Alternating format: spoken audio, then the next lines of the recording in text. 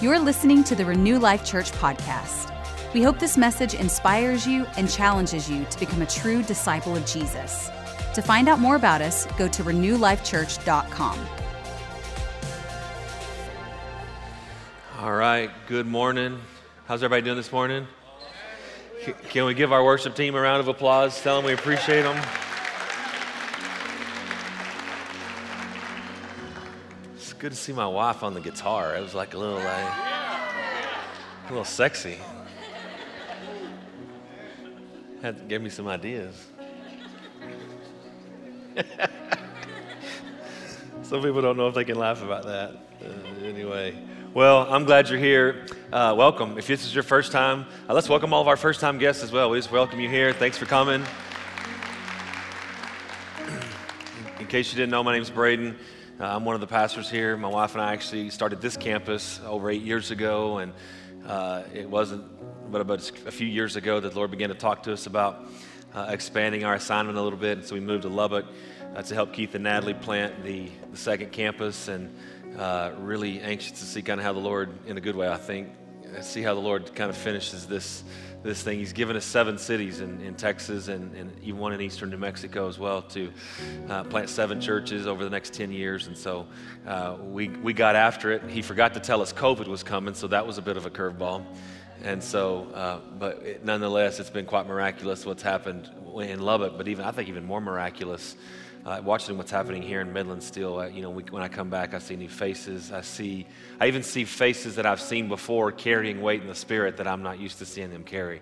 And so that's always encouraging to seeing people growing up and stepping up and manning their posts, so to speak. So very, very thankful. If I've never said it publicly to you, I'm very appreciative for this church, and every single one of you are here so faithful to serve and give and tithe and pray. And I was talking to a guy in the foyer between the first and second service, and he said, "Hey, something you said in the first service it was so confirming to me, because we pray for you every night, and it's not lost on me. That's very humbling to think that someone takes time out of their schedule to pray for my wife and I and the leadership of this church." And so I just, whatever role you're playing in making this thing as incredible as it is, it's not every church. I get to travel some. It's not every church you get to walk into and just feel the manifest presence of God and His goodness just so evident and so obvious. And so I appreciate your part in that. And so anyway, we've got a bit of the clocks are freezing up. And so if I preach for an hour and a half, I apologize in advance. I set a little reminder on my phone. So when it's time for me to be quiet, Henry, just turn my mic off. But anyway, glad you're here. If you got your Bibles, we're going to jump right in. We're going to turn to Ephesians chapter 4. If you've been here very long at all or listened to me much, you may know that Ephesians chapter 4 is kind of a go-to for me. In Ephesians chapter 4, I feel like personally I find a lot of my assignment, my marching orders from the Lord. And so I want to read that for just a second. Well, I want to read that and then for just a second cover a couple of things that I think are pertinent to where we're headed today. Ephesians chapter 4 verse 11 says, "And He Himself gave some to be apostles, some prophets, some evangelists, some pastors and teachers." Why did He give these? "For the equipping of the saints, for the work of the ministry, for the edifying of the body of Christ, till we all come to the unity of the faith and the knowledge of the Son of God, to a perfect man, to the measure and the stature of the fullness of Christ, that we should no longer be children, tossed to and fro and carried about with every wind of doctrine by the trickery of men and the cunning craftiness of deceitful plotting, but rather speaking the truth in love, may grow up into all things into Him who is the head, Christ, from whom the whole body, joined and knit together by what every joint supplies, according to the effective working by which every part does its share, causing growth to the body for the edifying of itself in love." You may have heard this before, heard it talked about, the fivefold office of ministry. And it's an interesting thing, just a little brief thing here. There's only 3 lists, if you will, in Scripture of gifts. There's 3 different lists of gifts. Ephesians chapter 4 lists these 5 gifts. Romans chapter 12 has 7 gifts. And then I think there's 12 or 13 in 1 Corinthians 12. It's interesting because each one of these gifts represents part of the Trinity. And so here in Ephesians chapter 4, these are actually the Christ gifts or the Jesus gifts. And what's unique about these is the role that they play. Jesus is called the groom, the church is called the bride. The groom is gone for a little while, but when the groom returns, he's coming back for a bride. But while he's gone, like any good husband would do, he's left some people, some gifts, some offices, if you will, and their job is to take care of the wife, equip and edify, or actually equip and train those in the body of Christ to edify and do the work of the ministry there in the body. And so it's interesting because for me personally, and not every person is called to this. I want to briefly touch on this because there's some of you in this room that probably are. There's something in you that you know when you read about this, when you hear people talk about apostles, prophets, evangelists, pastors, and teachers, there's something in you that just is drawn to that. I remember when I was young, I was so drawn to ministry and didn't even have a good reason why I was drawn to ministry. I think I was around the age of 11 or 12 or so, and there was a particular spiritual leader that my family followed, and he put out a tape. Back then it was tapes, and he had a tape that was basically a biography or an autobiography, if you will, of his life and how him and his wife got into ministry. It wasn't a teaching. It was just him telling his story. And something about it so captivated me that in a way that was very unexplainable.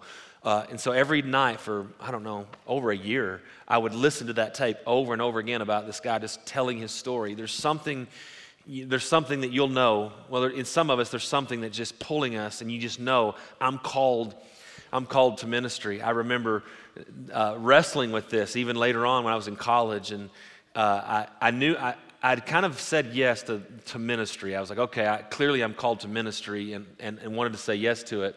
But it was interesting that I told the Lord, I said, Lord, I know I'm called to ministry, and I will literally do anything you ask me to do except for pastor. I just don't. If you could just keep me out of that, I'm good. And here we are. But I remember when I was in college, I was playing baseball, and I told the Lord, I said, I'll just say yes. I promise you, I'll say yes to any opportunity you give me to preach. If you've called me to preach, I'll say yes. And I just remember thinking, he can't do this because no one even knows I'm around. And so the next week, one of my players on my team came up to me and goes, hey, this might be a funny thing to ask, but I was telling my pastor about you, and he was wondering if you might come and preach at our church. And I was like, really? He does, huh? And it was a Wednesday night service, and it was a Southern Baptist church. I never been a part of a Southern Baptist denomination, never even been to a Southern Baptist church before. Had heard some things, but wasn't really sure what I was getting myself into. So a little bit nervously, I said yes and went and showed up on this Wednesday night. Never met the pastor until I got there. And when I got there, he grilled me. It was the most uncomfortable thing I think I'd ever been through at the time. And he's like, so what are you going to preach on? And I started kind of mumbling my way through it. And he said, well, I just want you to know, I know what kind of church you go to, and I know the things that you believe, and I'm pretty sure you know we don't believe any of that stuff. And he goes, and I'm certain that you're respectful enough that you wouldn't come into my church and preach something I don't believe in. And I was like, man, I'm glad to be here. I just want you to know I'm really, really glad to be here, honored to get to be here. And so I preached, and it was the worst message any human has ever preached. I hated it. The people had to have hated it. And I just remember being so uncomfortable. I was sweating profusely, and I was so aware of how much I was sweating. Like, I literally was like sweat's dripping off the front of my eyebrows, and I'm like, this is the worst. There is no oil on this whatsoever. There is no grace, no anointing on this. And I kind of thought, that'll teach the Lord to ever ask me to preach ever again, you know. I just ruined his witness for about 50 people tonight. And so I kind of thought that was done. The very next week, another player on our team came to me and goes, hey, so my pastor was talking to me, and he heard that you preached for Brown's church, and he was wondering if you'd come preach for ours. And I'm like, did he listen to the message? Did he hear what happened? Like, it was terrible. And I just was so like, this can't be right. But I told the Lord I'd say yes to any opportunity. That was about where my faith was at the time. And so I said yes, and I went. This was a Sunday morning, actually. And the two experiences couldn't have been any more different. I remember when I got there, just the energy in the room was completely different. It was interesting. It was another Southern Baptist church, and so I kind of was trying to prepare myself for what I was walking into. But this one was completely different, and there was just a life in there.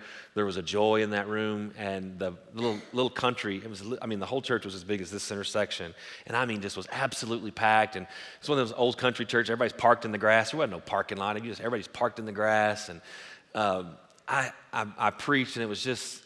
They laughed at all my jokes. I didn't fumble up the scriptures. It was just one of those days. And I remember I gave the altar call. The Lord reminded me of this the other day. I gave the altar call and had everybody close their eyes and bow their head because that's what you're supposed to do, right?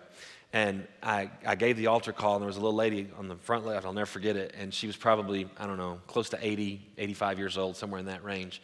And she gave her life to the Lord. And I remember just being so moved. I'm like, my yes played a part in this. And after the service, the lady came up to me and she said, I've been coming to this church for 40 or 50 years. I can't remember exactly what she said, but I've been coming here for a long time, and I've never heard the gospel until today. And it was one of those moments where it just felt like a little nudge from the Lord, like, you just keep saying yes, I'll take care of the rest. And for some of you in here, there are assignments, calls on your life. You went for it once, it didn't go the way you thought it was going to go, and the Lord's just every now and then nudging you again, saying, just say yes, just say yes. And for many, especially young people, there's a call on your life to go into ministry and be a part of what we're reading here in Ephesians chapter 4. And I would just encourage you, don't overestimate, let me say it a different way. Don't underestimate the season of preparation in your life.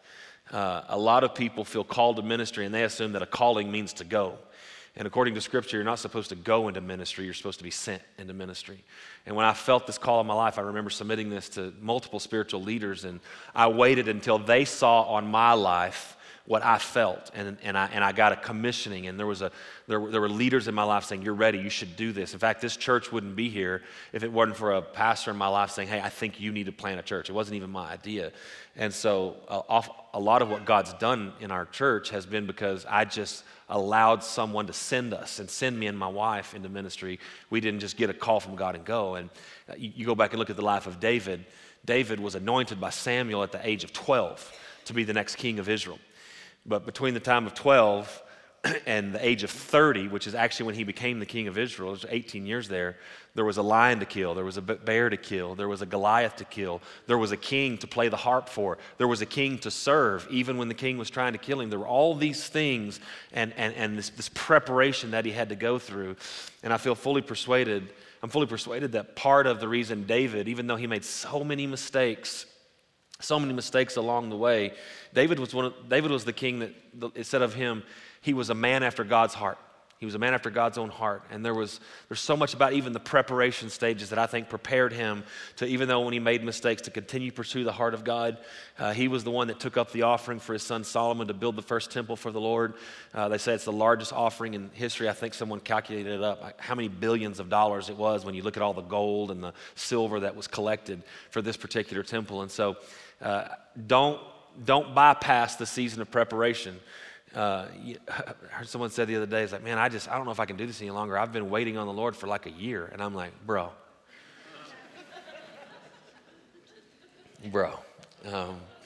So just don't underestimate that. And for some of you, oftentimes I should say, the length of season of preparation is also usually equivalent to the size of the assignment. A lot of preparation means a lot of responsibility. And so some of you are just like, man, I can't believe it's taken this long. Well, just don't worry about it. It's just because there's a big calling. The Lord's just working out some things, and you just stay faithful. So we good with that? Let's move on. I bring that up a little bit because as someone who I feel called to the fivefold office, and I've had people say, kind of affirm that in me. One of the things it talks about is we're called to equip the saints for the work of the ministry. So I don't take that lightly. My job as an equipper, I have a dual role. I'm an equipper of the saints in my role in this office, but I'm also just a normal person like you guys. I'm actually called to do certain things, and so there's a bit of a duality there. But as it pertains to my role as an equipper, I think it's one of the things I feel the most pressure, especially on a Sunday morning. And when you don't anymore, I get most of the time I get to preach in each campus once, and I feel this immense weight of like, okay, Lord, what would you have me say today? Like what is not just a thing I could say, what is the thing I should say? And I take that's a very heavy weight on us. And not too long ago, I felt like the Lord began to talk to me out of 1 Corinthians 13. And basically what he showed me was there was nothing more important to equip his people with than love. There's nothing more to be equipped in than love. And I want to read a scripture in, that's some trash. I want to read a scripture here in 1 Corinthians 13. It says, if I speak with the tongue of men and angels, but do not have love, I have become a noisy gong or a clanging cymbal. If I have the gift of prophecy and I know all mysteries and all knowledge, and if I have all faith so as to remove mountains, but do not have love, I'm nothing. If I give all my possessions to feed the poor and I surrender my body to be burned, but do not have love, it profits me nothing. Now that's a pretty fascinating scripture, because I think if you were to line some of those things up, I did this the first service, I'll use Neil as an example. Let's just say we were describing Neil and we use some of these things that we just read and we say, let me tell you about something about Neil. Neil's a guy that speaks in the tongue of men and of angels. Neil can prophesy so accurately. He has all knowledge, not some, all knowledge, all wisdom, all faith. He can speak to mountains and they'll move. Neil's so selfless, he'll give literally, multiple times I've seen him do it. He's given everything he had to the poor, and multiple times he's gone overseas into countries where they were fixing to kill him if he didn't, confess or Jesus was not real, Jesus was not Lord. Neil is just this incredible, incredible guy. If I were to say those things about him, we would assign probably the label of mature believer to Neil. We would say, man, Neil is amazing. Neil is so mature. But according to the scripture, if Neil is all of those things, but he doesn't have love, he is not mature. In fact, the scripture says he's nothing. And that's a very interesting thing, because we believe in this. We take time every Sunday. You'll notice, we call it, well, I say you notice it. You may or may not notice it, but several years ago now, we realized that we were always asking the Holy Spirit to show up in our service, but he wasn't on our service schedule. He didn't have a spot. And so if he wanted a place to speak, he had to interrupt us. And I think we just realized that's not really the way this thing's supposed to work. And so we created time, we call it ministry time. And we leave 10 or 15 minutes there where it's like, Holy Spirit, this is yours. You fill it with whatever you want. Emily was up here today. She gave some prophetic words. Every moment's different, but it's really a place for the Holy Spirit to move. And oftentimes we operate in these gifts of the Spirit. We operate in words of knowledge or words of wisdom or faith, or we operate in those things, prophecy. So it's not that we don't believe in these things. But even this morning, I was reminding our team what exactly these gifts are. These gifts are not to show people how mature we are. The reason for prophecy isn't to impress. The reason we surrender our bodies to the Holy Spirit and the gifts that come with the Holy Spirit is because the Lord wants to use, God wants to use you and the gifts of the Spirit to administer love to his people. The reason we do these things is so that love can get to you. That through a word of knowledge, you might feel known for the first time and feel the love of God and come over you. Through a prophetic word, you might see something about your future, see something about yourself. That's what that word prophet means. It's a seer. A prophetic word is someone seeing into your life. Sometimes it's like you can't even explain it when someone gives a prophetic word, even if it doesn't all the way make sense. When some of it does, the fact that you just are known, you feel the love of God. The goal for even these gifts is to administer the love of God. And that's what the scripture's talking about here. He's redefining what maturity is. And he even goes in verse 11, he said, when I was a child, I used to speak like a child, think like a child, reason like a child. But when I became a man, I did away with childish things. He's using this analogy of love, and he's saying there's all this other stuff that's almost childish in comparison to love. Obviously, those things are not childish, but in comparison to love, they are. And when he talks about maturing and growing up, he's saying that love is the picture of maturity. Love is the picture of someone who's actually mature. I got into watching those survival shows for a while. You ever watch, I think one of them's called Alone, where they take someone off into the wilderness and they drop them off, and the last man standing wins this money. There's all those survival shows. If you're married, I'm going to tell you something, a conversation, if y'all ever watch these together, I promise you these are conversations you and your husband have had. Wives, you've had to listen to your husband rethink what he should have brought. It's like, oh, no, he should not have brought that hatchet. That hatchet's not going to work out. In fact, in that little shelter he's building, he should have not gone with the A-frame. I'm telling you, those A-frame, they just don't work. He needs to do a lean-to. Something about men, we just love like the concept of that. And it is pretty fascinating. I do the same thing. I would do it with Leanne. I'm like, no, shouldn't have brought that fishing string. Should have brought a gill net. I'm going to tell you, it's all about the gill nets, you know. And so you watch these shows, and you see all the different things that they bring, and all these things are important. But in every one of these shows, you would know this, even if you haven't watched the shows, there is one thing that if they don't get figured out in the first 3 days, it's over, and that's water. Maybe they don't know how to build a fire yet. There's other ways to stay warm. They can go with food without food for a long time. They'll eat bugs or whatever. But there is one thing that if they don't figure out this thing with water, they're not going to make it beyond 3 days. They cannot survive. I propose to you that love is like the water of the kingdom. You can have all this other stuff, but if you don't have love, you will not survive. You cannot be used. I didn't know this at first. Several months ago, I had a vision, and at first I thought it was mostly for me. There were some things I felt like the Lord was showing me about some things in my own life.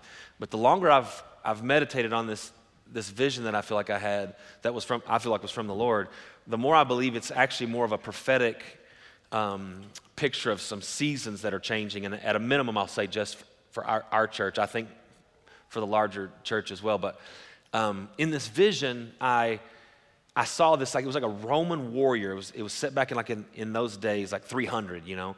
And it was this guy coming back from war, and he still had all of his stuff on. He had a sword in his left hand, and you could still see like a combination of blood and sweat running down him. And there was this. Well, I was keenly aware of the frame of mind he was in. That was what I felt like the Lord was showing me, is it was this warrior coming home, and I knew that he was coming home to be with his family and to be with his wife, but he was still just kind of fresh off the battlefield. And I don't know if you've ever been in like a war, and for most of us we haven't, but let's just say if you've ever been in a fight. Originally, you ever been in a fist fight? I want to see the ladies raise their hand. That's who I want to know. Which one of you ladies been punching folks, you know? You know how when you're in a fist fight, like you just kind of black out? Like you just kind of go bonkers. Like it's like another part, this adrenaline rush hits you, and the next thing you know, it's like the fight thing or the fight or flight thing. Either you're going to run or you're a fighter. And if you're a fighter, like you don't stop until it's over. And then when everything kind of calms down, you kind of have to be reminded of everything that just happened, you know? And I think sometimes we have that. I remember when we first moved here over 10 years ago, we were living in a rental house on the south side of Lubbock. We were pastoring another church, and Lubbock, south side of Midland, and north side of Midland. And we were sitting there. We had a 2-story house, and all of a sudden, it's like 2 o'clock in the morning, and Leanne wakes me up. She goes, "Hey, there's a guy outside screaming outside our house." And I go to the window, and there's this lunatic, and he's parked his truck in the middle of the street, and he's screaming, I'm gonna kill you. I'm going to effing kill you. Don't nobody talk to my son that way. And I swear to God, what went through my mind was, at the time, Cody Sykes was the youth pastor, and I was like, if I get killed because Cody Sykes said something to his kid, I was like, what did Cody say? I didn't say nothing to nobody's kid, you know? But I just remember, like, I just kind of went into this mode, and I really hate to admit this, especially here in Texas, I didn't have a gun in the house. And why, I don't know. We had kind of just moved in here, and so... But all of a sudden, this guy he would run up to the door, and he's like, I'm fixing to kick this door, and I'm going to kill you. And so I gathered Leanne, I said, hey, get our kids, wake our kids up, go lock yourself in the bathroom upstairs. And so I'm trying to figure out how to handle this situation. So I go get my hunting knife, and I get my knife, and he kept charging the front door, and I was like, he's fixing to kick in the door. So I stood behind the door frame. There was a window on the other side, so I stood behind where he couldn't see me.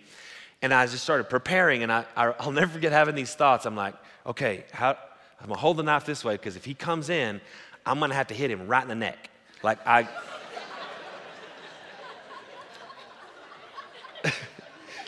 And I remember thinking, like, it's not easy to hit that artery with this much adrenaline. So, like, as I'm swinging with my left hand to the side of his neck, I'm going to kind of tackle him to give myself a couple of extra swings in there in case I miss the first time.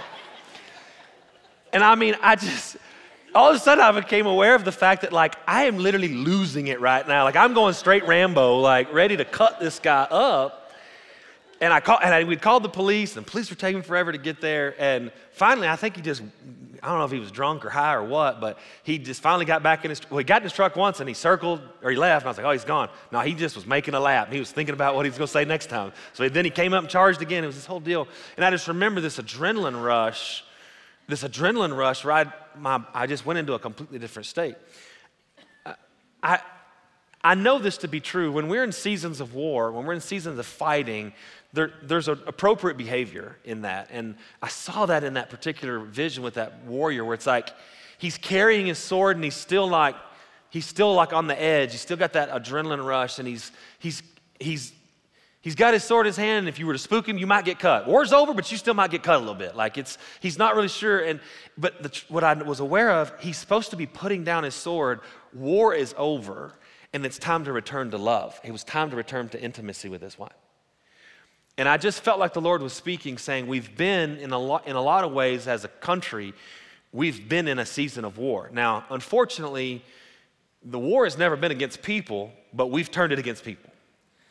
So if you're not on the same side of the political aisle, if you're not on the same side of what's going on with COVID or the vaccine or masks, it's like there's all this intense anger and fighting and warring against some of the dumbest stuff. And I think there has been an attack of the enemy on our country for one. And I think, but we've felt the attack, but we've turned it against people. And in a moment, I just felt like the Lord was saying, hey, it's time to put down your sword and love again. It's time to put down your sword and love again. In John chapter 13, it says, my children, verse 33 says, my children, I will be with you only a little longer. You will look for me, and just as I told the Jews, so I'll tell you, where I'm going, you can't come. A new command I give you, love one another as I loved you. We're going to come back to that. But he says, so you must love one another. By this, everyone will know that you are my disciples, if you have love one for another.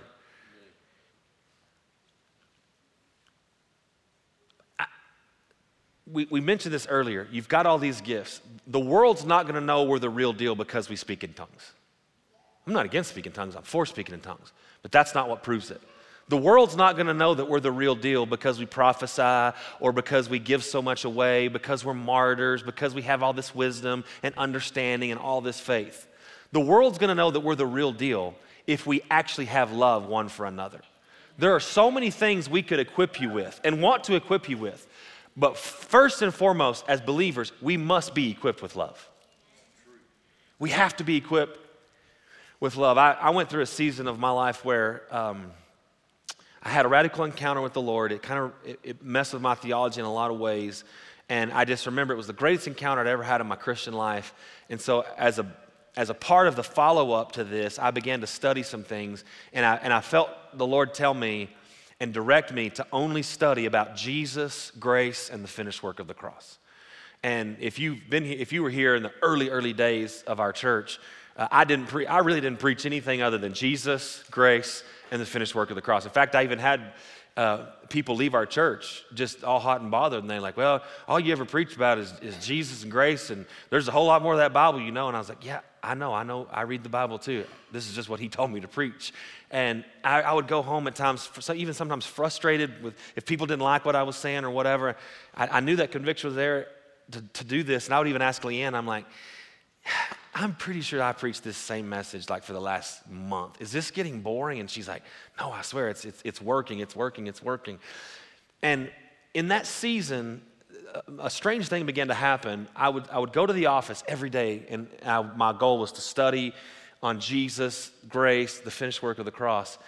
And after a while of doing this, it's like I got so full, I would go in to study, and all of a sudden, when I would turn my attention toward Jesus, the tangible presence and the love of God would overwhelm me. And before I knew it, I was just in the floor crying.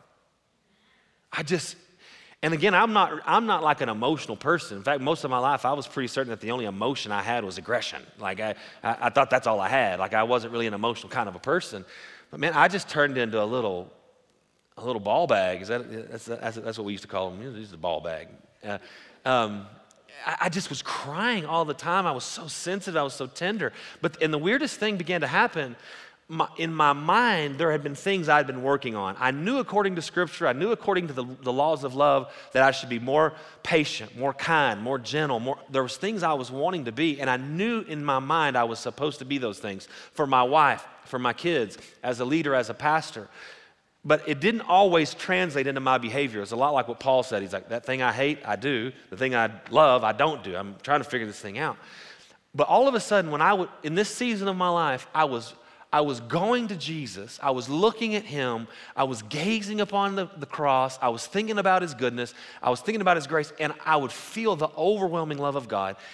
And what was interesting is, the more I experienced the love of God, the more I was able to give the love of God.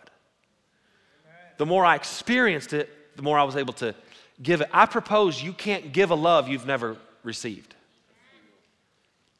Let me read this in Ephesians. This is Paul talking to the Ephesians. It's a prayer, actually, to the church in Ephesus. When I think of all this, I fall to my knees and pray to the Father, the creator of everything in heaven and earth. I pray that from his glorious, unlimited resources, he will empower you with inner strength through his Spirit. Then Christ will make his home in your hearts as you trust in him. Your roots will grow down into God's love. Where are we supposed to be rooted and grounded in? Not signs, wonders, miracles, none of those things. We're supposed to be rooted and grounded in his love. And it'll keep you strong. And may you have the power to understand, as all God's people should, how wide, how long, how high, how deep his love is. And I love this part. And may you experience the love of Christ, though it is too great to fully understand.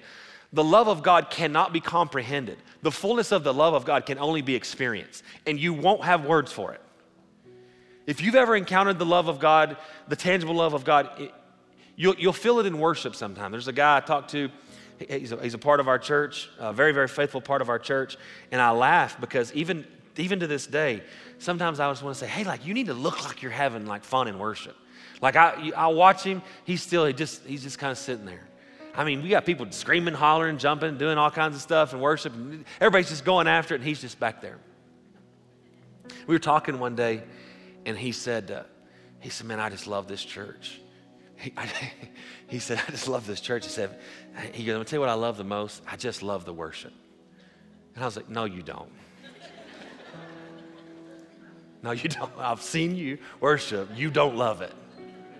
He said, no, man, something about worship when we're in that environment, the Lord speaks to me so much, and I feel him in a way that I never feel him in anything else. I love the word, I love the message, and you're a great preacher. But I'm just telling you, he said, I love the worship. And I said, you should tell your face that.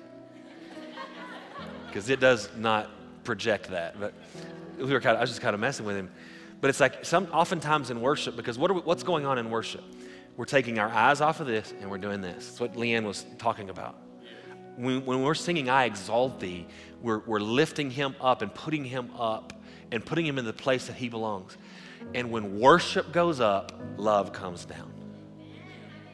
And you get in those environments of worship. I was watching my man right here, like during worship, like looks like somebody stuck a hot shot to him and just electrocuted him. It's like something in this atmosphere of worship. Things are happening that your mind cannot explain. You're feeling the tangible presence of God in a way. When I look at him, I feel the tangible presence of God. I feel the love of God in the room. We've had multiple people come and say, I don't know, there's just something different about this church. Long before they ever heard a message, they knew they could feel something was different. We read that earlier in John 13, there in verse 33 and 34. He says, a new command I give you. I don't think our screens are working, so I'm just going to have to say some of it. But he says, we talk about, do we still have to do the 10 commandments? Jesus shows up on the scene, says, what's the greatest commandment? He's being tested. Love the Lord your God with all your heart, soul, mind, and strength. Love your neighbor as yourself. So it went from 10 in the Old Testament to 2 when Jesus showed up. And then there in John chapter 13, this is his closing remarks. He's just finished the Last Supper with his disciples. And he's in his closing remarks, he goes, oh, by the way, a new command I give you. It's singular. He says, love people, but not just any way. Love them the way that I've loved you. And he even knew prophetically, I'm fixing to show you a love that you didn't even know existed. The scripture says no greater love than a man lay down his life for his friends. They didn't even know what he was fixing to do yet. But when they saw him on the cross, it's like I believe with all of my heart, they're in their ears, or in their spirit, they knew, oh my gosh, this is what he was talking about. I don't know a love like this. I don't understand. I can't comprehend this. But he says, the command of the new covenant is to love, not any way, love people the way he has loved you. I propose you can't even fulfill the only commandment that there is left under the new covenant of loving people like Jesus loved you unless you first received his love. You have to have as weird as this may sound, you have to have a regimen. You have to discipline yourself to get under the love of God and allow him to love you. Because if you don't experience it, you won't know what to give. If you don't taste it, you won't know what to give. If it doesn't happen to you first, you won't even know what it looks like to give other people.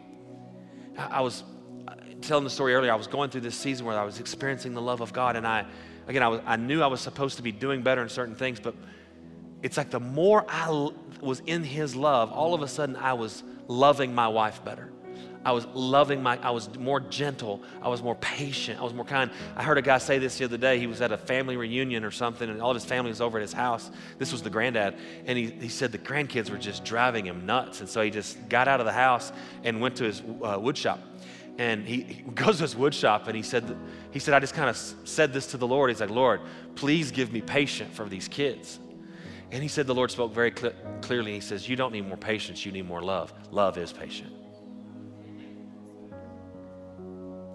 I think there's a lot of things that we wouldn't be fed up with if we had more love. Because love suffers long. Love suffers long. Love believes there's another way to see something. I was thinking about this the other day when I was kind of preparing this.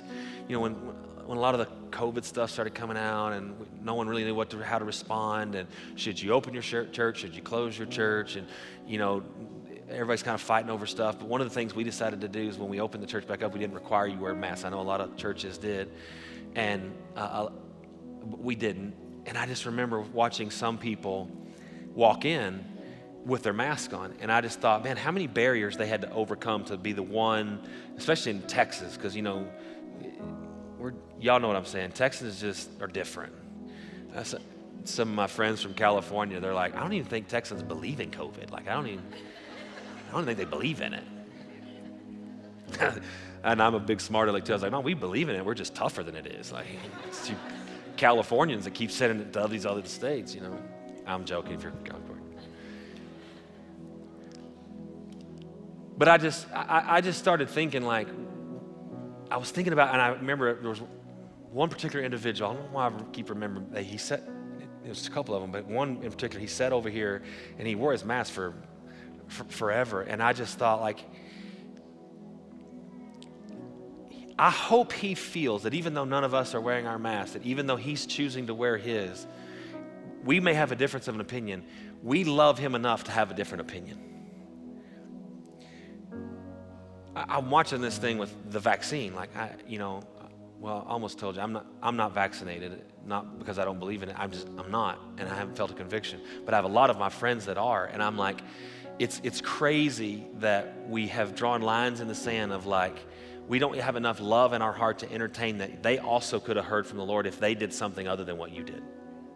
Or how about this? They voted different than you voted. And do we have enough love? Do we have enough love for the people that are completely not like us?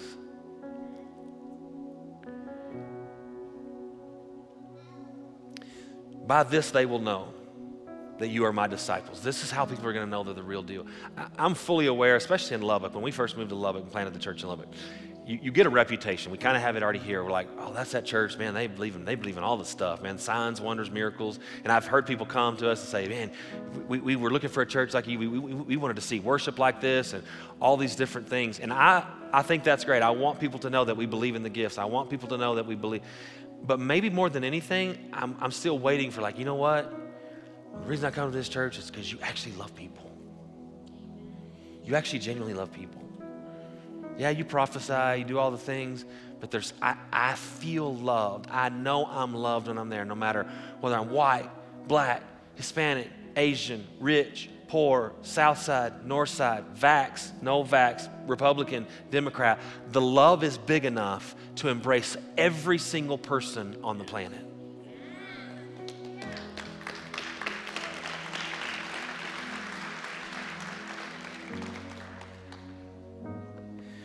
In your mind, I want you just to try to, I'm trying to help you see what I saw. I saw this warrior. He's got the blood and sweat and the sword, and he comes into the tent, and there was this big bowl, and he just began to wash the remnants of war off of him. And he began to, in his heart, began to transition to say, okay, the war is over. It's time for intimacy. I would just propose that you, when whatever that means to you, ask the Lord, what does that look like for me? How do I make this transition into love? If it's time to love again, what does that need to look like? What does that need to look like for me? There's things that I'm working on doing personally where I don't want people to say you're a great leader. I don't want people to say you've done this or that. I want people to say you love everybody well. And I would just encourage you to ask. There's little things I know the Lord's prompted in me. Hey, this is an area to work on. First and foremost, I know I got to get under his love before I can give his love. I've got to make sure I'm spending time. Even this last week, I'm like, when we planted another campus and you're having to rework all the way things work, even the way the church government works, how things get done, how budgets get set. It was a whole nother thing, and it's taken us some time to try to figure out what this was going to look like. And so I had been noticing, I was feeling dry. And all of a sudden the Lord just began to show me, you're spending a lot of time fixing problems in the ministry, fixing problems in the church, and you used to spend a lot of time with me. And it was like an invitation of saying, hey, just spend more time with me and then we will fix the problems. From the position of love. There's so much going on. We can wake up in the morning, I'm like, I got to get this done, I got to get this done, I got to get this done. I encourage you, get into worship. Get into a state of getting your eyes up. If you don't listen to worship on a regular basis, you should. Get in that posture of worship. Get in that environment of worship. It doesn't have to be a service like this in a big room to get into worship. Every now and then your kids, a lot of times with your kids, you're just like, what? I'm pretty sure we're failing. I look at you and I just realize we're failing. Like we didn't do anything right, and I don't even think you're going to survive in the wild. Like I don't know how this is going to work out. Yeah. But then there's those moments where you're like, something worked, And the other day, Suzanne was telling Leanne, she said, hey, there's that song by Brandon Lake called Graves in the Gardens. And y'all know that song? It's a pretty passionate, aggressive type worship song. And Susanna comes to Leanne, she's like, hey, do we do that song Graves in the Gardens? Or Graves in Gardens, whatever it is. And Leanne's like, well, I think we've done it before, but we don't really do it that much. And she said, man, we need to do that song. She's like, I was just coming home from school. And she's like, all of a sudden I just realized I am screaming this psalm at the top of my lungs, like just shaking my steering wheel and banging on the steering wheel while I'm driving. And it's like, of course, we kind of laugh at it, but in my heart as a dad, I went, okay, we're doing something right, because she doesn't just worship when she's at church. She's a worshiper. It's a part of her DNA. This is like when I get in the truck, I put on worship, and I don't need to be in this room to go into his presence and feel that where I just want to scream something. And you got to be careful how you take this, but I want us to be a church full of lunatics driving around town, I want your hands to be sore from playing the drums on your dash, and I was doing it one day with Leanne, and I was just like, and then I noticed that Leanne was sitting over there, and I knew she'd get mad, so I just all of a sudden used her shoulder as one of my drums. She said, honestly, I think it's something that you've got to create a habit of a lifestyle of worship, because I'm telling you, something happened. When my eyes go up, my attention goes up, his love comes down. I cannot do this love command. I cannot love the way he loves unless I'm living under the fountain of his love. I have to live there. We have to live there. We have to become worshipers. We have to become those that aren't just trying to be puffed up with knowledge of the word. We're encountering the word himself, who is Jesus. Thanks for listening. We hope you felt encouraged by today's message. If you need prayer or would like to connect with us, find us on social media or by going to renewlifechurch.com.